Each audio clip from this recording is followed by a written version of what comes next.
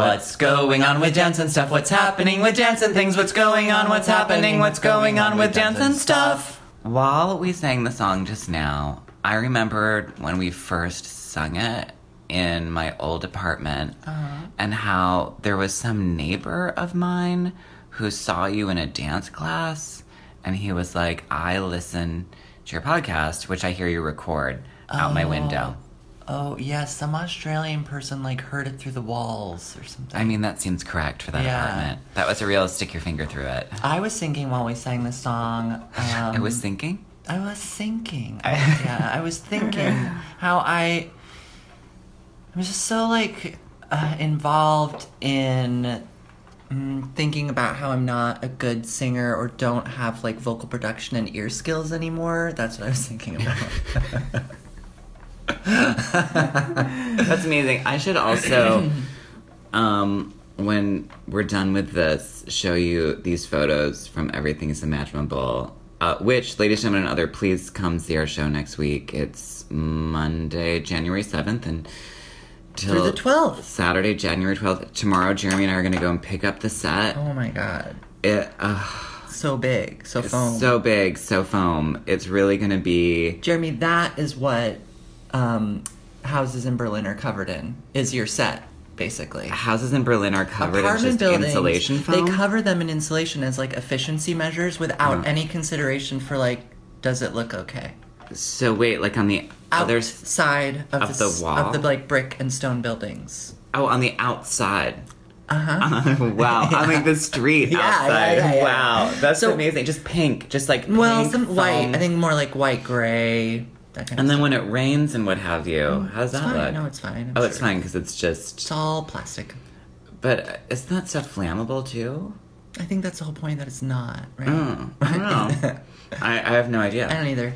And it's going to be a real... Wow, this is really it. We're really going to do it. We're going to rehearse this week, and then we're going to do that show. We're just going to do it. I'm just going to go on stage. Okay, it's all going to happen. It's going to be fine. But I need to show you this photo of your arabesque in one of the photos. Looks so incredible. And I know it was something you said, look, I'm just not going to arabesque anymore. I'll be the judge of that. I'm going to show it to you. Okay.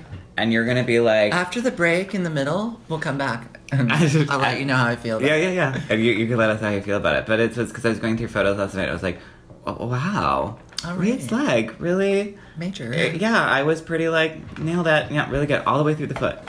Yeah. Wow, thank you. Yep, you'll see. Okay. Posterity. Wait, that. Okay, so we went to... your vocal production. Oh, yeah. And that, like, in 2019, may it be like you letting go of that you're not a good singer and a great dancer, because you're an amazing dancer. Designer. Because you're an amazing designer. I'm not amazing at anything, but I'm diligent, and... Is that what you said about Madonna last night? That is. I guess I'm just like Madonna. You said that she's just she's a hard worker. Yeah, me too. But you are a really good dancer, though. Well, I am extremely talented in most ways. Yeah. Anyways. There you go. 2019, just had it be that. In 2019, we could just be like, you know what? Really incredible at that. Yeah, well, this is the, like, very short time of the year where you and I are numerically only 1 year apart. Wow. So that must feel really good for you. It does. It helps me not feel so crypt keeper. and a little more like luxurious, some sort of... Yeah, you get 31 more days of being only 1 year older than me. Wow, that's pretty good. Mm-hmm.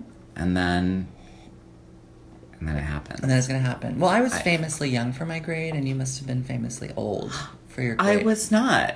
When I was 18 when I graduated. That's not That is normal. old. Normal. That's normal. Isn't that normal age? I mean, how old were you? 17? Yes, I was. Wow, when you graduated Interlock and you were 17 years old? Yeah, and for half of my freshman year of college. Wow. Mm-hmm. You were famously young. Thank you. Good for you. Because my mom basically brought me to PS41 when I was 4 years old, and she was like, he has to start in the fall. Yeah. So. Why did she do that? She needed me to start school. Because she needed to go to work. Well, I had been in preschool since I was 10 months old. Right. So I think the preschool people were like, it's time. Yeah. And then she was like, well, you have to be born before... do you hear that? That was me. What if this is my voice now? Stick with it. For 2019. I'm just never going to clear my throat. This is it, you guys. I couldn't do it. It was so. I couldn't do it. It was so incredible. It was super like. I really went to like Candice Bergen like right away. Totally. I was like, Kathleen Turner. yeah. So I think because my birthday is 4 months or 3 months after the deadline. Right. She was like, it's fine. Right. His Right. brain is normal. Yeah. Yeah, so I went to school. High functioning. Yeah, and I was like maybe tallish. And how old's Jack? My brother? Yeah. His birthday's in March. He's 3 years older. This is the... So he was 7 when you went. Yeah. Okay. Yeah. And was it the same? Was it all the same location? Yeah. So would Jack walk you there? When I was 4 4, and he was yeah. 7? Yeah. No, because it was like at least 10 blocks away. So I think my mom would put us on the school bus on 6th Avenue. Wow. On the corner of 6th and Spring was a school bus. It's so incredible. I really wish it would have been my childhood. Like, I so deeply wish I would have grown up in New York. I had a lot of dream because my mom used to wear like a black cotton or rayon long coat, which is like a men's old-fashioned top coat, but Yeah. very like flowing. And I would get have a it. dream. She would hold both of our hands and walk us to the subway. What's it called? Bus. School bus. School bus. My mom has Walk us to the subway. You She gave us a token each, and she's like, bye. My mom See you has at 4. not been on the subway since I ever knew her. Like Right. literally, I've never seen her on the subway ever. Wow. She doesn't do that. Yeah. So, not out of like being rich because she had zero money. She Right. just refused. Yeah, I get it. I She's mean, not the most reasonable person. no, Yeah. really not. But I super get it. Yeah. And it's if we didn't live in Brooklyn, we would. Well, you don't live in Brooklyn, so I you don't don't. have to. Except you have to come here to record I this. know. Anyways, and I used to have nightmares about her taking our hands, leaving the house, walking down the street, and walking so fast to get to the school bus, which often happened. But in the dream, we let go hands, and they don't stop to get my hand again, and my brother and my mom just keep going. And where do you go? I just cry. And that's it. That's, and that's when I wake up. Is that a recurring dream? When I was little. Oh, when you were little. Yeah. Oh. I thought you were just having that one now. Oh, I had it last night. No, actually, last night I dreamed about Doug Lethrin. What? It was really nice. Oh, wow. Yeah. Was it like that kind of a dream? It started to become that kind of a dream, but it didn't. No, it was like, it was friendly and like a little saucy. Friendly and a little saucy. Well, I Yeah. mean, on brand. As you'd want it to be with Yeah. a dream with Doug, you know? Yeah, what I mean? well, Yeah. and IRL. Doug told me some of the wildest things when we were in Wuppertal that we didn't talk about on the podcast, which we should have. But if he ever is in New York, I think he'll share them with us. Sure. Yeah. Well, I always love getting stories like that from Okay. people. In exchange, no less. I don't just take. I can give. We had a New Year's party last night. We did. You did. You threw it. At your home. I did. I was really, and you know what? As I went to buy all of the Crackers.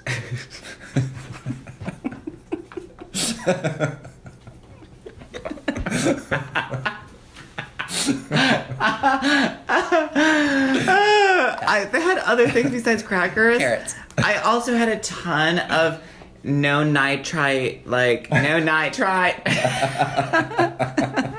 so tired. No, not hot. I had a ton of no nitrite mott. A bunch of no nitrite mott, a lot of chaws. No, not try what? Meat. But Meat. the way that character would be is like, I got all this no nitrite mott, a lot of chaws. Mott. I did. I got like all that Applegate, you know, like Applewood? What's it called? It's Applegate. Applegate. I don't know. Salami. It's the organic, what have you. No, not chop mott. I got that and like a ton of cheese. And I got so many carrots and radishes and an artichoke dip. I made that guacamole I've and never seen tons of nuts. carrots presented at a party like that. Ever. I never. Because generally if you're going to present whole carrots at a party, they're like slender and kind of like fine crudité kind of carrots. But this was like fully like right out of the bag that the juicer, you know, the kind of carrots that go to the juicer. And just like on a plate. Yeah. Radishes. I just like got a bunch of carrots and then I like washed them and I just cracked them in half and I stuck them in that bowl with those like You really whole did. radishes. Which, by the way, is exactly how Parker would do it too. Yeah, we like just fast when and we furious. like put together like a crudité cheese plate. It's just like it's all out there now. Just like use your hands and dig in. I don't like eating whole radishes. Oh, I love a radish. I don't but- mind like a shaved radish for a bit of spice, but they're get so it. spicy. How can Are a they? vegetable be that spicy? Radishes. What's up? What is going on It's with a your different. life? It's not like a hot. It's not hot. It's not like a pepper. It's just so spicy. It's warming. I like it. There was different bean dips.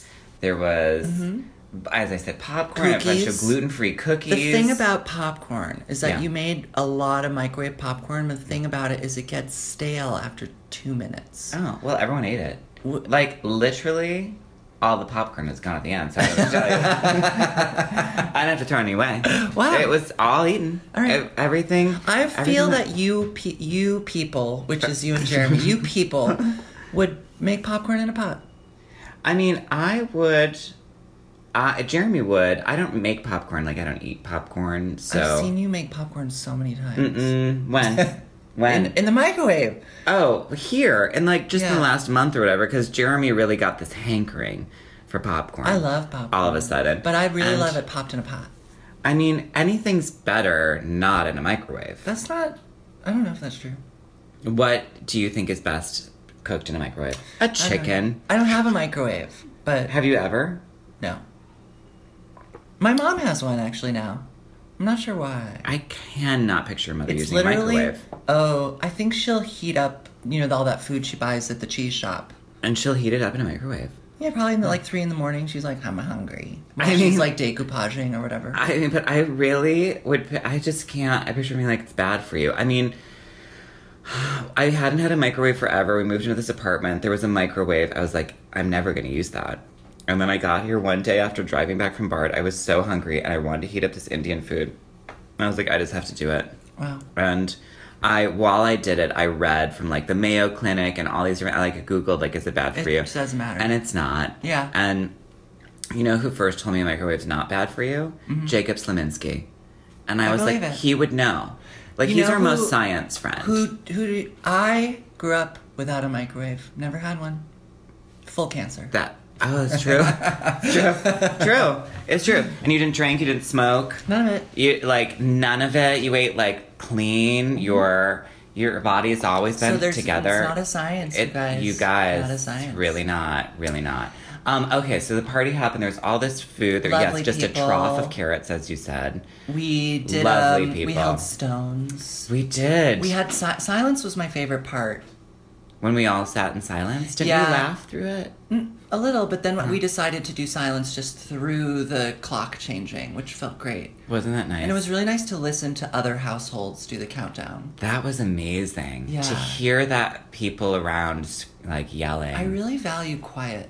Same. Yeah.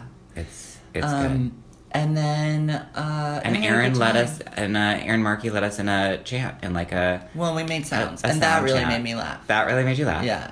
I was actually, while we were in that meditation, I remembered one of my favorite New Year's began by me being like, I'm going to go meditate through it at Jivamukti. And so I went to Jivamukti, and I don't remember the name of the people who founded it, but they gave this talk at the beginning where they were talking about like why you need to be vegan, and then it tilted into like don't use paper towels, and then she said trees are people too, and I was like, Okay. I can go like anywhere spiritually, but I was like, well, and then all of a sudden I was like, you know what? I really want to have a Diet Coke and go dancing. So I just left. Wow. I was like, I'm not going to do this. And so you made it out of there before the New Year. Before it even began, I was like, this isn't what I want to do. I really want to party. And I like latched up with Neil and some other queens. That's nice. My friend Viva, and we like had Diet Cokes and did some dancing. Where and did went you dance? to I can't even tell you. But I remember that Viva's then partner had a van and drove me home, which was at that point in Tribeca. And I remember thinking, I'd never been in a car on New Year's, like at 3 a.m. And we drove by. I remember this one girl like came like in high heels, in a slip, just screaming with like makeup everywhere, but in like a fun way. Like she wasn't afraid. She was just like, hey, I want to ride, like just screaming at us, and all these other people coming out of like on the streets, and it looked like a zombie movie. Like, people falling down, people a mess. When you say, it's because someone had a van. It was a van, yeah. We were all piled in it. That was a real standout New Year's for me. There was something really nice about it all. I can't think of like a... Generally, New Year's is disappointing, I find. I mean, one that does stand out was the one where we went to those old guy's house and we faced all the directions of the universe, and I remember it. Oh, yeah. Yeah. Yeah. That was when we did a big ritual there. Last year I was at Andrew Wallace's house. It was lovely. I have no idea what I did. Oh, I was in Sao Paulo last year. That was amazing. That was really good. A year ago that you learned about Melissa's shoes. Heaven. And I wear them now. Wow. Melissa's shoes, please think of being a sponsor for us, or we'll do an ad for you. We've certainly done enough press for them on Instagram. I truly feel we have. And what else? I mean, last night was really sweet. It was really nice. And then this morning I woke up. I saw. Were you tired this morning? No. I was. I mean, yeah, so tired. I don't have normal. Okay. I woke up and I saw that I had an email from Netflix that said, new thing on Netflix, Marie Kondo something. That's all I had to see. I didn't know what the show was. I just saw her name. Uh-huh. And I was like, that's what's happening. After breakfast, we turned it on, and Marie Kondo has a show that's kind of like any one of those organization shows, right, where like it's a series and she goes to a family, one per episode. She teaches them how to Marie Kondo their life. Do you know who she is? Of course, yeah. She's the one who, it's like, you hold the object up and you're like, does this spark joy? Spark joy. And then, if it doesn't, you throw it out the window. Right. So, she's 4'8". Amazing. Something you have to know, she wears flats. And she shows up at people's homes, like really kind of like, I'm not going to... the first word that came to mind was hideous, but they're just regular people. Okay.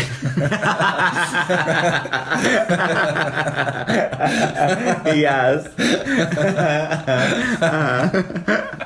And so she goes, the first one, she goes into these people's house and they have these two kids and they seem fairly normal. And the house isn't even that messy, but, you know, she teaches them how to do the whole thing. And before the process begins... You've already gotten to know them. You see what the problem is. And she was like, so the first thing... And what did you think the problem was? Well, the problem was that they are overwhelmed by having 2 young children. And the wife has some emotional problems around doing laundry. So she doesn't do it. Wow. And they hire in a person to come do laundry. But it's insane. Anyways, just to do laundry. It's crazy. Not to clean their house, but just to do laundry? Is there that much laundry? Well... Do they have a washer and dryer in their house? 2 sets. 2 sets. So they're rich. No, but there was a set of washer and dryer in the garage. I'm British. Wow. And then there was a standing set in the kitchen. So it's kind of like, I don't get it. Yeah, I don't either, because I love She had emotional distress around folding clothes. She needs to go to therapy. Well, this whole family, basically they were getting therapy through organizing their house. Okay, but I also think talk therapy would be great for them anyhow. No, I think tidying therapy is what they need. Tidying therapy. Are you going to do talk therapy or tidying therapy? I think I could be an organizational therapist. Oh, that's so fun. Maybe you can look through my house today and tell me what I should get rid of. If we have any listeners who need a lot of help organizing and want to pay me a huge sum of money, I'm happy to come to your house. That would be amazing. I will bring Tupperwares. If we have any listeners who want a therapy session and want to pay me a lot of money, I will come to your amalgam. I will come to your house and I will give you a real this and that. Some analysis, some psychodynamic. Anyhow, go on. But the best thing is that right before they begin the whole process of tidying, she has them all sort of like find a spot of quiet, and then they all close their eyes and they just sit in silence and listen to the house and thank the home until they're done. And I literally cried. I was really like, this is meaningful because that house gave them so much. Barry, that is so... It's when you kind of when you kind of break from certain aspects of being for yourself that I would say are sort of secular is always incredible to me. Well, I believe in home, and I believe in like the power of organization, that it can really like free you and make you happier. Like energetically? Do you believe in energy that way? Well, I think like your surroundings have like a big effect on your energy, right? Absolutely. So like if your house functions really beautifully and makes you happy visually, you're going to be happier.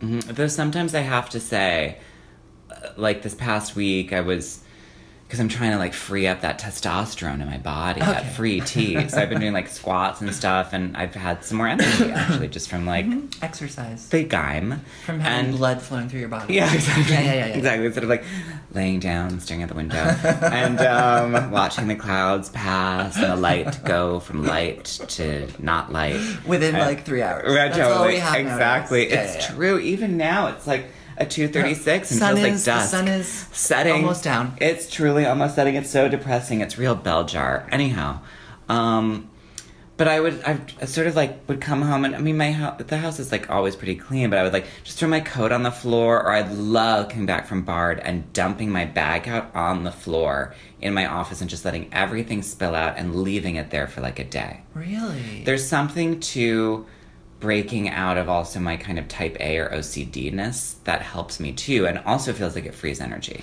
Well, the first step in the Marie Kondo is that they there's 4 I haven't read the book. I don't know anything about it. There's only like from you 4 and Jen. categories of stuff. There's clothing. There's like personal keepsakes. I have a lot of those. There's like tools, which is like kitchen and maybe there's only 3 categories. Anyways. Wait, but think of what the 4th could be. And then there's people. Right. You gotta clean them up. And you've gotta like go through your phone and be like, does this spark joy? It was really interesting to be like, wow, there really is only those few categories of objects in the house. What about plants? Those are miscellaneous. Okay. Those fit into miscellaneous. But, so the first thing she does is you start with the clothes. You take every item of clothing in the entire house and you put it in a mountain. Yes, I love that. And then you just start sorting through the whole thing. And then you get rid of the ones that don't spark joy, and then you fold the ones that you do keep properly into. And when I say that, it's the Marie Kondo folding method, where you're basically turning all the foldable clothes into like small rectangular bundles that can sit in your drawer, like books, so you see everything. What about hangers and stuff? You can hang stuff. Okay. Hangable clothes still on hangers. Okay, great. Yeah. But it was that's how I like to clean too. I used to get to my mom's house every summer, and if I was gonna have to be there for like any extended period of time, I was like, well, today's the kitchen. I would literally open every cabinet and every drawer, put everything in the middle of the room, and start again. We've talked about this before on this podcast, but even before Marie Kondo in 2008, you did the Marie Kondo method on your mother. I sure did. You would hold up objects in front of her. I wish I'd written and a be book like, and then choose. become a millionaire. I do too, actually. But, you know, whatever. Maybe Marie Kondo will bring you in as a person who can go and help people with their parents. That would be a whole other subset. That's a good show. I think that does happen on this series, because like the second episode is this guy who called her to come help his parents. But okay, but I think I think there'd be something interesting to working with the person and having them go deal with their parents directly. Right. She also doesn't speak English, so she always has a translator with her, which I'm sure slows down the process. And I famously speak English. So. Right, exactly. I mean, hello. You could get one of those earbud things that translates. Or they could send me to Japan and I could also have a translator. I love that. You actually should be the American ambassador of the Marie Kondo method. I need an easier name, though. Reed Bartlemy is really hard, you know. Reed. The Reed method. Reed. Just read. Wait, so the clothes and then like books, same, objects, same, pile all that too? Well, it's generally like start with the clothes, move to the kitchen and the garage. The other things, I don't remember. What about keepsakes? Keepsakes is again the spark joy thing, but she wants you to like, if you have keepsakes that you love, like, it's good to be able to see them. Basically, like, she wants you to see the things you have. Right. Yeah. Right. So that there isn't, like, closets of stuck energy. Exactly. That's just, like, junk. Yeah. Basically. Yeah. That you're like, well... yeah. Though our podcast lacks any structure, I think this is a very important conversation for the new year. I don't think our podcast lacks structure any more than any other podcast that you like to listen to. That might be sort of true. It is totally true. What are their names? Your new Pat and Kat. We'll have them on. We'll do an exchange. You'll write them. It'll all work out. Pat and Kat of Seek Treatment. I do realize you're not listening to our podcast, But maybe one day you will, and maybe one day we'll do a crossover. And we do know we have a mutual friend in Peter Smith, who's also been on our podcast. There you go. Has not yet been on yours. Oh, wow. Can you imagine? That's Josh. Yeah. Well, I mean, think of all the people we still know who need to come on this podcast. 2019, we're coming for you. We really are. So you watched that. And then I came here. And then you came here. Yeah. Do you think I need to Marie Kondo my own apartment? Literally not at all. It's good. I'm in more need of it than you because I tend to... I have like very, very, very crazy organization systems for things I no longer need. So I have thousands of programs from shows I've seen. Thousands. Why are you keeping those? I don't know, but How does it feel to think about letting them go? Complicated. It reminds me of, like, the magazines your mother has. Yeah, she got rid of a lot of them. Wow. They're only halfway to the ceiling. But I felt like those were holding the ceiling up. They weren't, apparently. Wow. Because the ceiling did not fall down. Oh, that's incredible. I really have always felt like those magazines. And the on top front room of her piano house are was holding them up. empty. How did There that was happen? a Christmas tree in it. What? Someone helped her. Did you ask?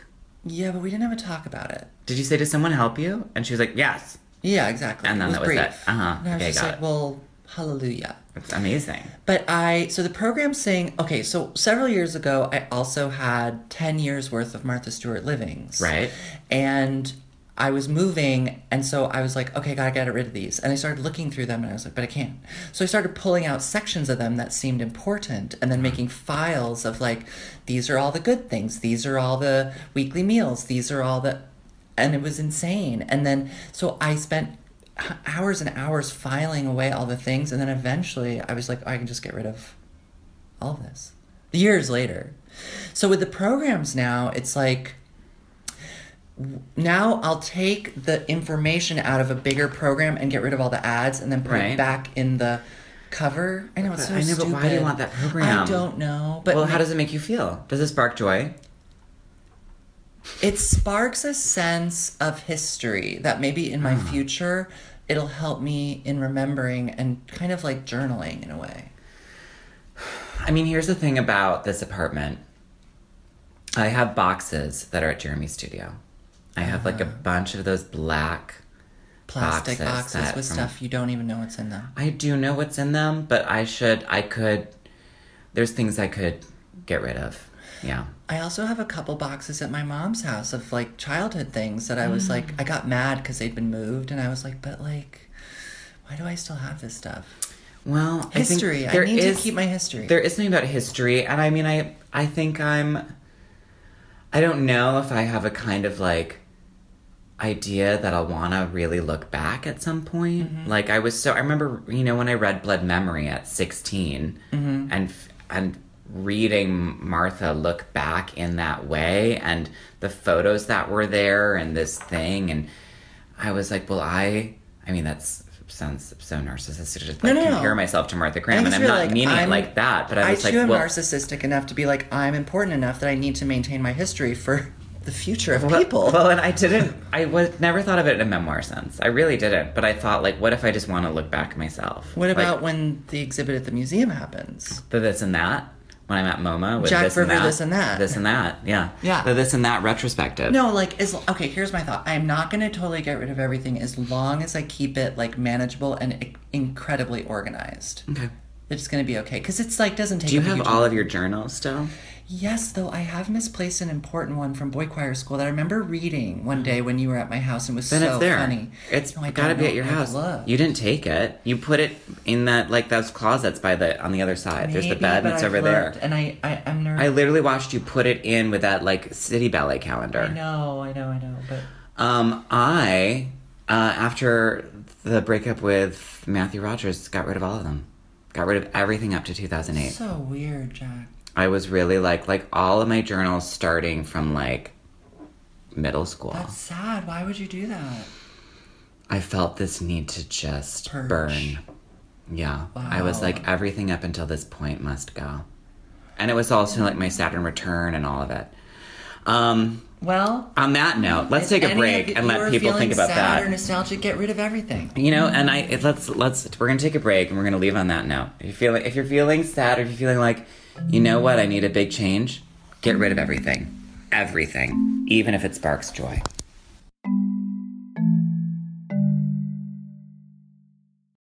All right, well, we looked at that photo. How'd you feel?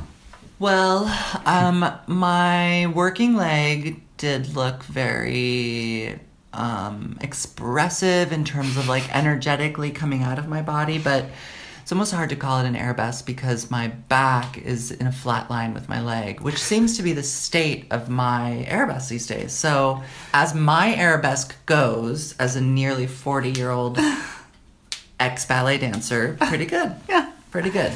And in my imagination, when you talked about the photo, I had, for some reason, was like, maybe it's a picture where my back is up and my leg is up.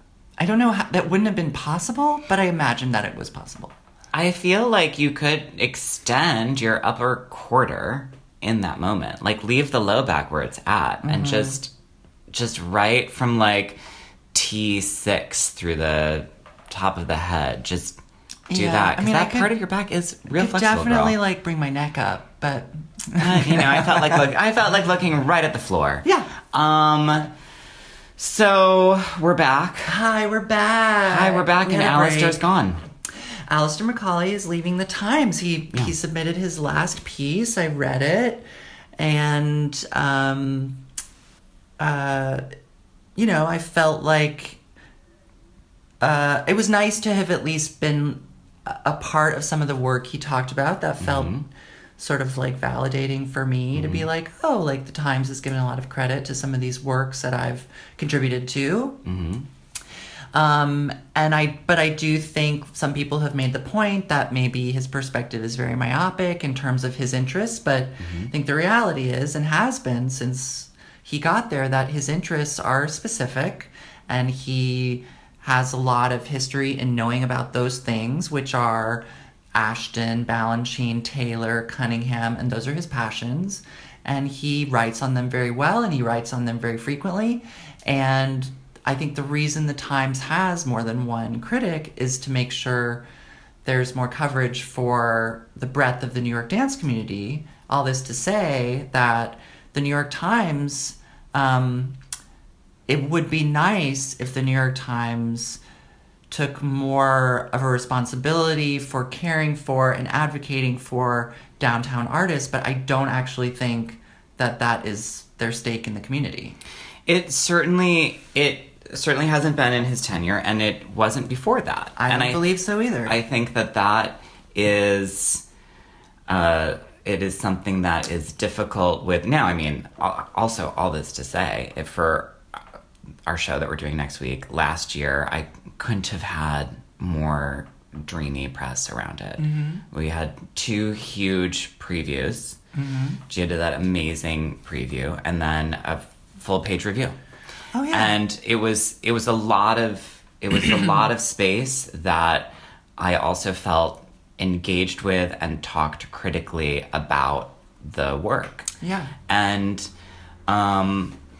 in terms of Alistair, I mean, he has written about my work in a way that I found interesting, considering his loves, and that he, and what I appreciated is that it brought up questions for him that he couldn't answer, and he put it in the review, and he but I also I think it's this thing of what do we want to see happen, and what does the dance community need? Right. And it needs a lot. Yeah. It is, but if I look historically at work, especially, and this is the same everywhere, when work is vanguard, it just simply doesn't get the same amount of coverage and favorable reviews as more I'm thinking of like what's the word I want to use? Supported? Well, and also just work that's happened already. Like work that's tried and true, and that has a sort of that has established itself, that, you know, and Martha and Merce didn't start that way. Famously hated by the Times. Famously hated by it. I mean, I think of, what's that? I mean, I can, like, scan back through all those reviews of it, you know, for Martha, like, the goddess who belched. It looks like she's giving birth to a cube. Right. You know?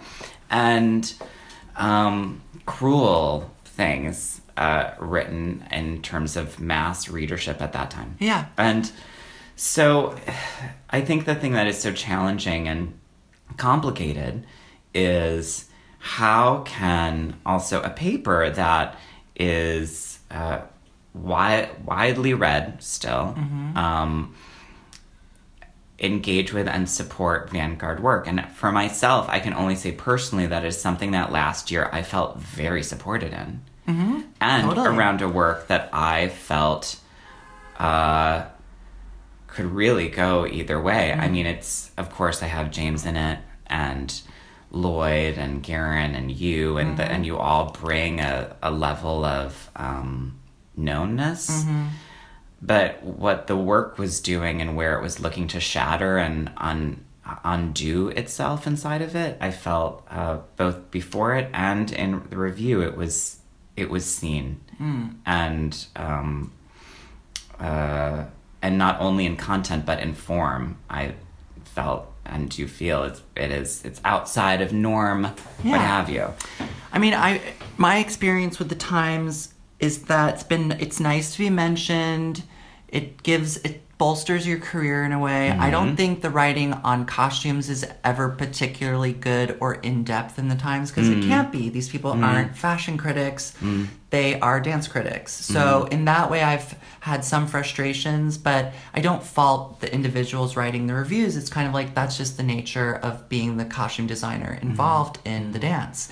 That said, I think, though, for people in more marginalized parts of the dance community or culture who look at Alistair as like an older white male writing on like his obsessions, you know, that can feel problematic. But Alistair has also done things like continually point out the lack of kind of genderless abstraction in ballet, and why do people continue to push this narrative of like men and women dancing together always in a specific way. And I think that he acknowledges that these kinds of things have been, you know, de rigueur with like Mark Morris and other choreographers for many years. 30.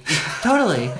But he, I think, is the direct cause of some change in the mainstream ballet community in terms of like more acceptance of like different kinds of sexuality on stage.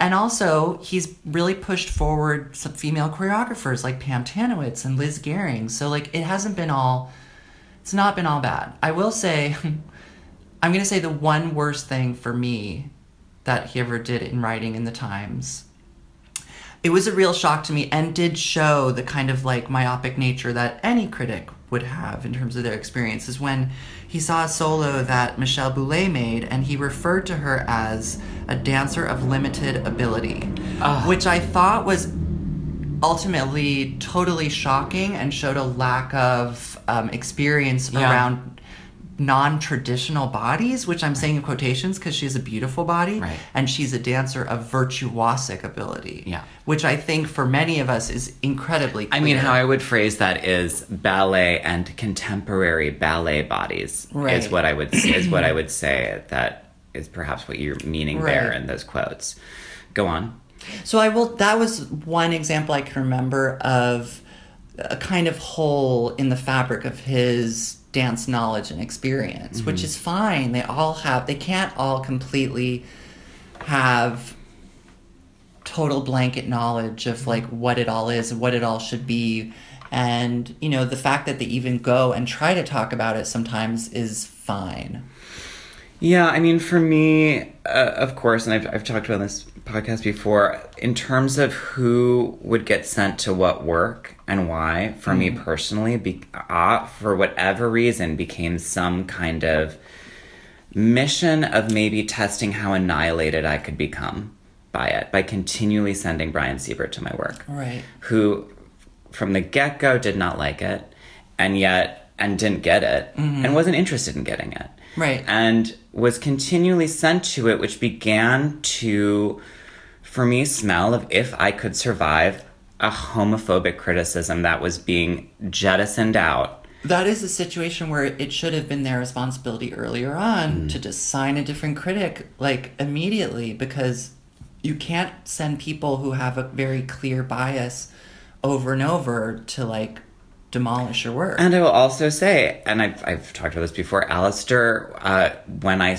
had spoken with him once, said that I should read everyone's reviews so I have a sense of where they're coming from. And I did that. Yeah. And I did read everyone's reviews to have a sense of where they're coming from. And it's why I can say what I say about Brian. In terms of his reviews, I don't know him as a person. I can only go by what he's written. I think it's hard for people who make dance and are involved in any kind of, like, dance criticism where it's happening to them. It can feel very personal. But ultimately, it's personally about the critic more than it is about you. Absolutely. So maybe critics shouldn't bring their personal self into the work, but that is what makes the criticism ultimately interesting. Otherwise, we're just hearing descriptions of pieces. Right. And I think that is also this thing of when something is so... When we're dealing with... It's time-based art. It's also not theater, meaning that frequently, especially in these more contemporary forms, or we could say downtown dance, we have these artists who are actually looking to, like myself, shatter and fracture narrative. And so if there isn't this storyline, you can give something to kind of guide an audience through, well, it's a young woman lost in the woods, and then she, da-da-da-da-da, that it doesn't have this play structure of which theater critics get to have, nor does it have a standalone art object that the visual art critics get to have. You're talking about dance, which is, I run out of words, which is why I go to dance. Yeah.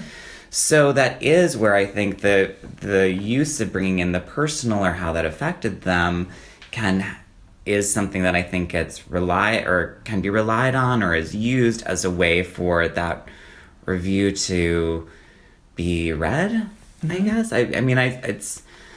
I don't have the answers of how dance should be written about. No. And I honestly, I don't think that the Alistair Macaulay era at the Times should be remembered as, like, a black time or a bad time. I think it came with good and bad, depending on how you feel about it. And I think there's also the thing of, as we were talking about earlier, of looking back at the Times en general.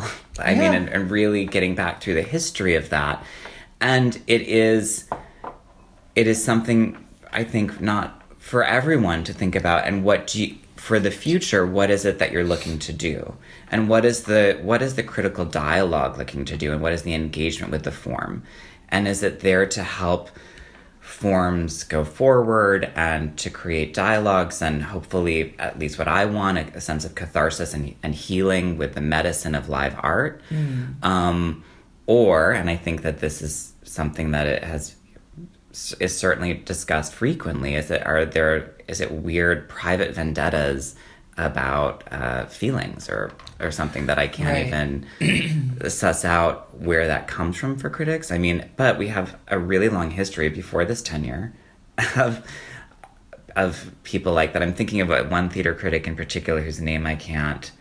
Max Beerbohm. I'm thinking of the criticism of Max Beerbohm in both theater and dance and the ways in which some really beautiful writing and then some just vicious ways of writing that was very much about the personality of this critic's experience with that. Yeah. So that's that. I don't think we need to say much more about it. I mean, no. I only hope that future critics of the Times don't put a lot of energy into, I don't know, I think it gets complicated when critics talk about dancers' bodies or and I mean, we're all looking at bodies, but to talk about the size of someone's thighs or to talk about how beautiful you think someone is, it's sort of okay, well, calm down, let's just talk about the dance. And I think for me critically in terms of how to discuss this work. It's also how do we want to educate our audiences around viewing the work, which for everyone then is, what is your continued education? What are you engaged with in reading? And if you don't understand a work, how can you express the questions around it, and have it open out in some way? And a lot, I mean, for me, when we started doing this podcast, it was because I also did want there to be other ways of discussing this work and getting it outside we have something to say. I'm not something that, which, to get it outside of the New York dance world, which I think especially the downtown dance world, can feel really trapped by. Yeah. And the sense of like, well, how do I get out there? I mean, and have an impact outside of my own community. And, yeah, I mean, it's something that I think that's more my opinion on, though I don't know what critics should do. I think something that, as always, I appreciate is when it's able to discuss the work with a sense of, with what are the questions, and getting into it in a more analytic way that hopefully can also still be enjoyable for the everyday reader. Well, keep reading the Times. Who knows what's going to happen? It's all going to be fun. I'm curious what'll be next. Probably me. Can you imagine? Chief dance critic of the New York Times is going to be Reed Bartleby. And sometimes it'll just be, like, not a whole lot. Or I'll be like, I slept quite a bit. I was going back through my programs, and I really, a whole piece about, like, the 200 programs you've collected. And how many of them I slept through. Amazing. Okay, what are we talking about now? And now I saw something last week. This is it. So I did see a performance, and I did think while watching it, that would have been on my best of 2018 list, which was Slave Play by Jeremy O. Harris. And at New York Theater Workshop. At New York Theater Workshop. Is it across the street from La Mama? Is that true? It is. Yeah. I mean, one of the best things I've ever seen in my life was at New York Theater Workshop, which was Ivo Van Hove's Streetcar Named Desire. Okay. Starring Elizabeth Marvel as Blanche. And it shook me to my core. It really, again, something I think that got a really not good review. And but the people who I saw it with were like, I could go on and on about that. And maybe another time. Jeremy's writing is... He wrote Slave Play. He's the playwright of Slave Play. And there's something that I do look for in... theater's hard. I don't like theater. You don't. I mean, there was that amazing Betty Davis, and we can always go back to Betty Davis in that interview, being like, "I hate theater." What? I know it's a terrible thing, but I hate theater. What? I hate theater. And I think it's because, and for you and I, we've talked about this, when it's telling us what to feel, and it's. Also, I don't like people projecting their voices. I don't like when people are speaking at high volume as if they're not speaking at high volume. I'm like, you look like you're making such an effort to have this conversation. Right. We're like, and I think that level of performativity can lock you out of the direct experience. I like movies, because microphones. Well, movies are highly intimate. Yeah. Anyway, in this work, Jeremy's writing has, and I said this to one of the actors who's in it, who I know, James, that the writing is relentless, and there is a choreography to the syntax, which I want and really look for in writing. It's also, it starts with extreme fantasy that is comedy with a lethal edge, and then it breaks apart. And that is a form that is something that I love. It's like you lead people into the darkness by starting with a sense of. But even in the beginning, I really liked that there was a lot of instability. I wasn't quite sure where it was going to go. The cast was exceptional. They all really dropped in there. And I wanted to say that I saw it and you loved it. Saw it and loved it. And I hope that I get to see Daddy, which is his next play. Oh, wow.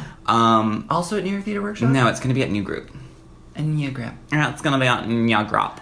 And then the other thing that we're going to talk about after the break is that you couldn't finish watching. Oh, we're taking another break? No. After the break we had. Oh, I see. That made no sense, Jack. Well, it made sense to me. It just didn't make sense to you. Hence, just like dance. Made sense to me. It just didn't make sense to you. Theater. Oh, yeah. So I started Hereditary on the plane. Yeah. And then the other day I saw that it was on Amazon Prime for free. So And I you was just like, couldn't finish I it. can try this. So at Home Alone, starring Macaulay Culkin, I continued on with the film, and I made it probably another half hour before I was like, I see things are going to go very awry now, and I had to stop. So I have questions. Okay, I'll tell you where I got to, right? So the daughter dies. This is fun for me, by the way, because I love it when you recap a film for me. Right. It's like one of my favorite things, so I'm so excited Right. I get to be in that seat. The strange-looking daughter gets decapitated. The brother does like the most amazing acting in the car. Yeah. Incredible. Super what it's like. Panic. But also just like From that time, I was driving a car with my sister in the back and also knocked her head off. I remember feeling exactly that way. Frozen panic. That was exactly what it was like. Looking up at the Oh movie my and just god! being like, Intuiting like I can't Yeah, go there right yeah, now because yeah. I'll have an anxiety attack. oh wow, it really made you feel anxious. Go on. God. So then the fly's on the head, and Yeah, Toni all that, Collette yeah. is, losing Sobbing, her mind, and then keening. she thinks about going to this group therapy, and Aunt Lydia stops her in the parking lot, Right. and then she's not doing well at home. Right. She's making dioramas of the accident, Sure. and then you see she's made a diorama of, I think, her son decapitated in bed.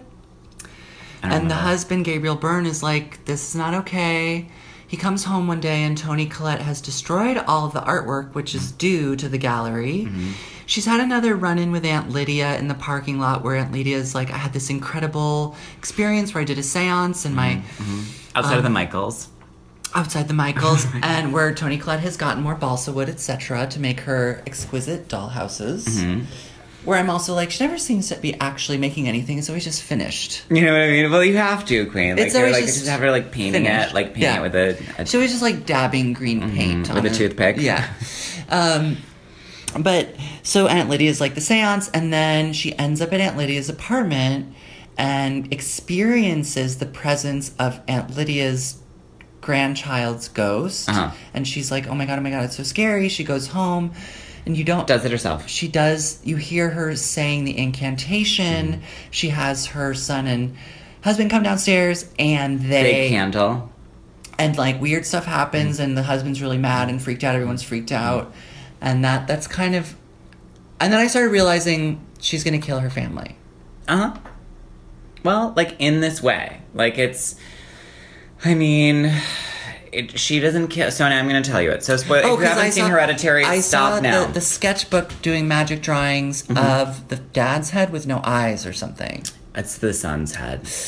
Yeah. Okay, so go on. I think. Tell me what happened. So then she is like, okay, that book is... the sketchbook. That Okay. book is... Enchanted. Now enchanted by... Amy Adams.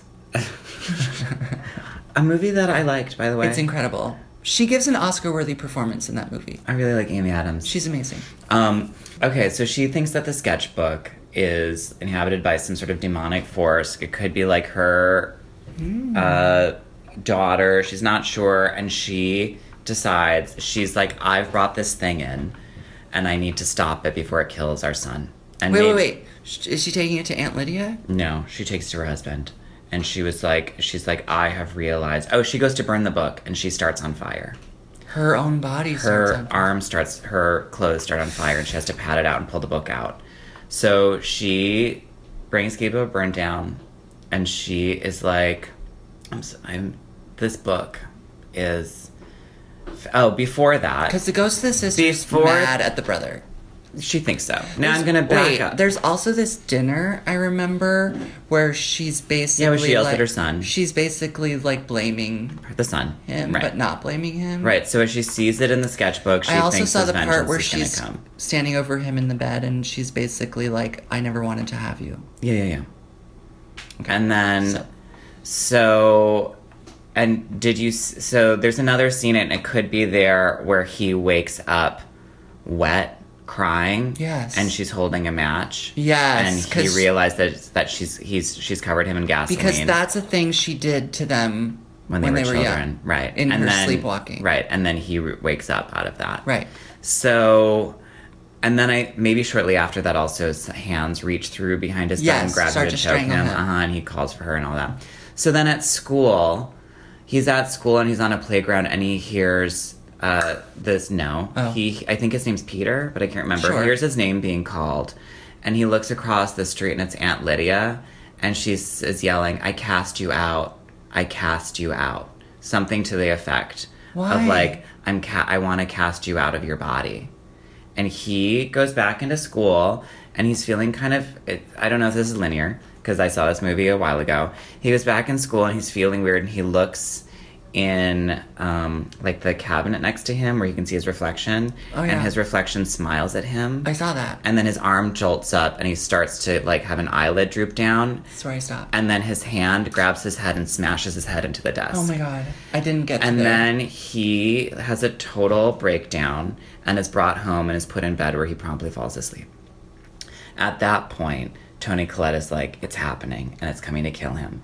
She brings Gabriel Byrne down and she's like, the power's in this book, but when you set this book on fire, I'm going to go up in flames and you have to do it. He's like, I don't believe you. She's like, it's true.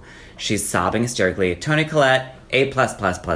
Always giving like A++, love her. She really nails it. She's full of crying. Part was really good when she'd first conjured the spirit of the daughter and you see the daughter enter her body for a second. Yeah. And the physicality. I mean, it took me back to Mary Jo Beth. It's the mom in Poltergeist when her daughter runs through her and she starts crying and grabs her sweater and smells it. That's when theater movement classes from theater school come in handy for stuff like that. I mean, hi. So, okay. Oh my god, the fire. Okay. So she has the fire. We really do love movies. Oh, I love It's really them. like, what's going on with movies and but stuff? I can't watch horror movies, apparently. Well, I'll watch them and I'll tell you about them. Do you feel like incredible fear and anxiety watching it, or are you just like, cool? The last movie I felt really afraid in is Killing of a Sacred... I didn't feel afraid, but that I felt heavily disturbed in was Killing of a Sacred Deer, which I would put up there to a kind of horror movie, and I think... It is one of my... It's a fave in the last 5 years. The blood coming out of the eyes. Okay, keep going. So, I mean, the spaghetti. So, just Nicole Kidman. Sickening. So, then, him chewing his arm. Anyhow. Oh, it was that also made incredible. me sick. So, I'm gonna barf. Toni Collette gives the journal, gives the sketchbook to her husband, has the fire, like, all up. She's crying, you have to do it. She kisses Gabriel Byrne, and she's like, I love you. And then... He throws it in the fire, and he promptly bursts into flames. He himself. Yes. Screaming as he just bursts into flames, like full burn. Oh, because she's, like, covered it in gas, I think. She's, like, sprayed lighter fluid on it, so there's no taking out of the fire. Her mouth opens in this extreme shock, and then this light just goes from wherever, just goes, boom, and pops into her body, and her face just goes totally blank. And she's the daughter. No. Oh, no. So, oh my God. The son, and that's it. There's the sound of a crash. So he's dead. Okay, wait, okay, keep going. Okay, I'm going to go linear. Okay. You're just going to have to go on this horror story with me. Oh God, I'm so There's scared. the sound of a crash. The son wakes up, and he comes downstairs. And before he comes downstairs, he wakes up, and he's like, Mom? And it's either in his room or I think it might be his room or the daughter's room, I can't remember. He wakes up and he's sort of looking around, and you see that he walks out of this room, and you see that Toni Collette is like hovered up in the corner of the wall and the ceiling. Floating? Mm-hmm. And she kind of air crawls out of that through the door after him, but he doesn't note that. He comes downstairs, and the entire piano or harpsichord or whatever that thing was has been knocked over, and finds his father's burned body in front of the fireplace. What does it look like? A charred, burned body. With, like, glasses? I don't remember if Gabriel Byrne had glasses. He knows it's his dad. He does. A hand is up with a dad's wedding ring on it. Oof. And the son stands up, And you realize behind him that there's these two naked people standing, looking at him, kind of thrilled. What? And he sort of sees them and then sees that his mom, again, is, like, way up in the corner. And floating. She is going to come to, like, eat him now. Or so he senses. He runs for it, and she runs, like, fast as the speed of light.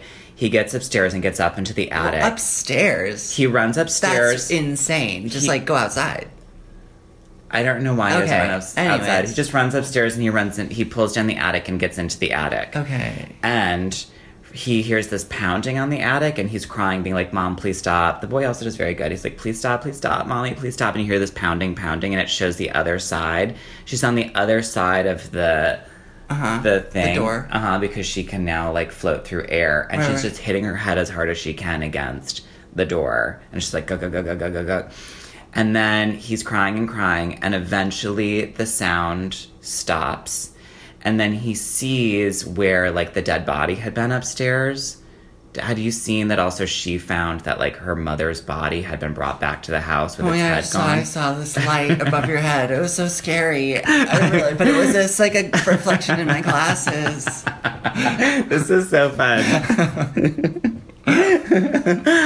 Oh, it'd be really fun to find a way to do a play that could do this, or, you know, a dance event, a performance activity. Anyhow, so he's in the attic. She's also, before this, by the way, brought Gabriel Byrne up to the attic, where there's been this sort of outline of her dead mother's body had been brought up there, or maybe her daughter's. It's a dead body with a head gone. Oh my God. And that's something else that has happened, and also the mother's grave has been exhumed. Oh my God. You have found this out and stuff. So I can't quite remember that part. But anyhow, I think either the body's there, it's not there, like there's he sees, like, where the body used to be or whatever, and he sees a picture of himself with his eyes gone. And a drawing from the sketch pad. No, like a picture like a family photo of, like, that's there. And then he hears this, like, slurping sound. It's like, and he looks up, and Toni Collette is hovering above him in the top of the attic with a razor wire that she's pulling through her own neck, looking down at him like this. Sawing her head off. And then she starts to pick up the speed and just goes really, really fast. And I think he maybe sees the naked people again, I can't remember, and he screams and jumps out of a window and lands in a flower bed. And then you hear thunk of the sound of her head falling off. And then you watch this tiny light come down and go into his back. And then you see, it's on him, so you're in a wide angle. I remember that I thought the filming of this part I really liked, is you see her headless body float down and out and go up into the treehouse. You watch him stand up, and then he goes and climbs up in the treehouse. There's all these naked people there, and Aunt Lydia, and she's like, thank you. Everything has worked out how we needed it to work out.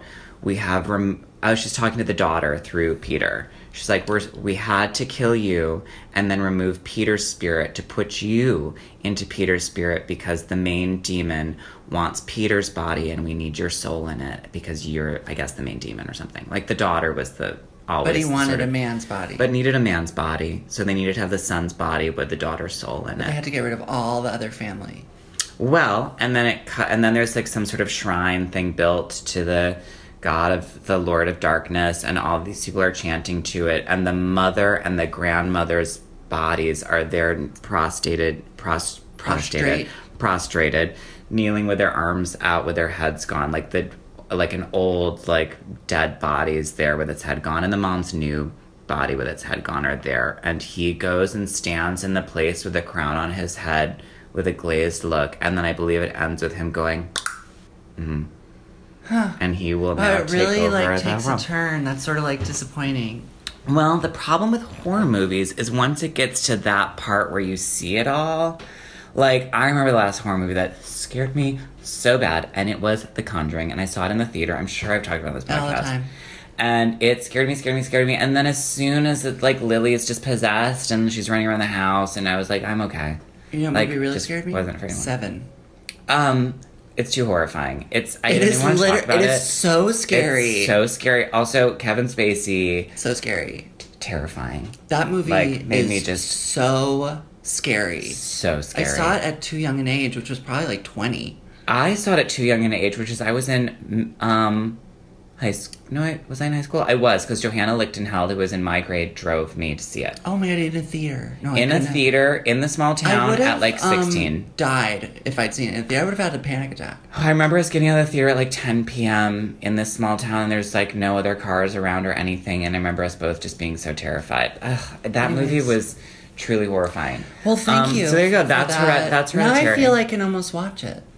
Yeah, well, you could. I mean, the sawing, Toni Collette sawing her own head off while looking down at her son like this was Now, pretty. was she possessed by her daughter at that point? Sawing her head At off? that point, I think that she is possessed by her mother.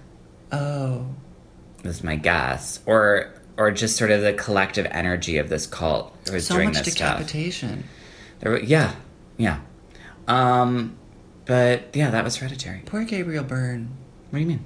He just like really wasn't involved, and he had to burn to death. No, you really don't.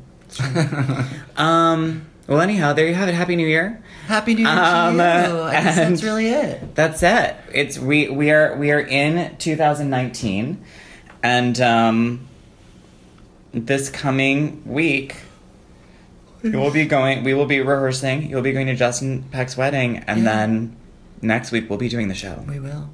We'll really be doing the show. Really, really, really, really. And every like fourth minute of my life, I feel like I'm gonna have like an anxiety attack because of all the stuff happening. And I had lunch with Adrian and Joe yesterday, and I really like, in all earnestness, was like, "Have you ever taken anti-anxiety meds?" Just like in the way that you took nibbles of Lexapro. I was like, I just need a nibble. That's just something. You could try like just a calming tea during the day, and then a CBD oil. I feel like CBD oil can maybe help some with anxiety. I mean, I run on a more sort of anxious level. I'm not accustomed to it.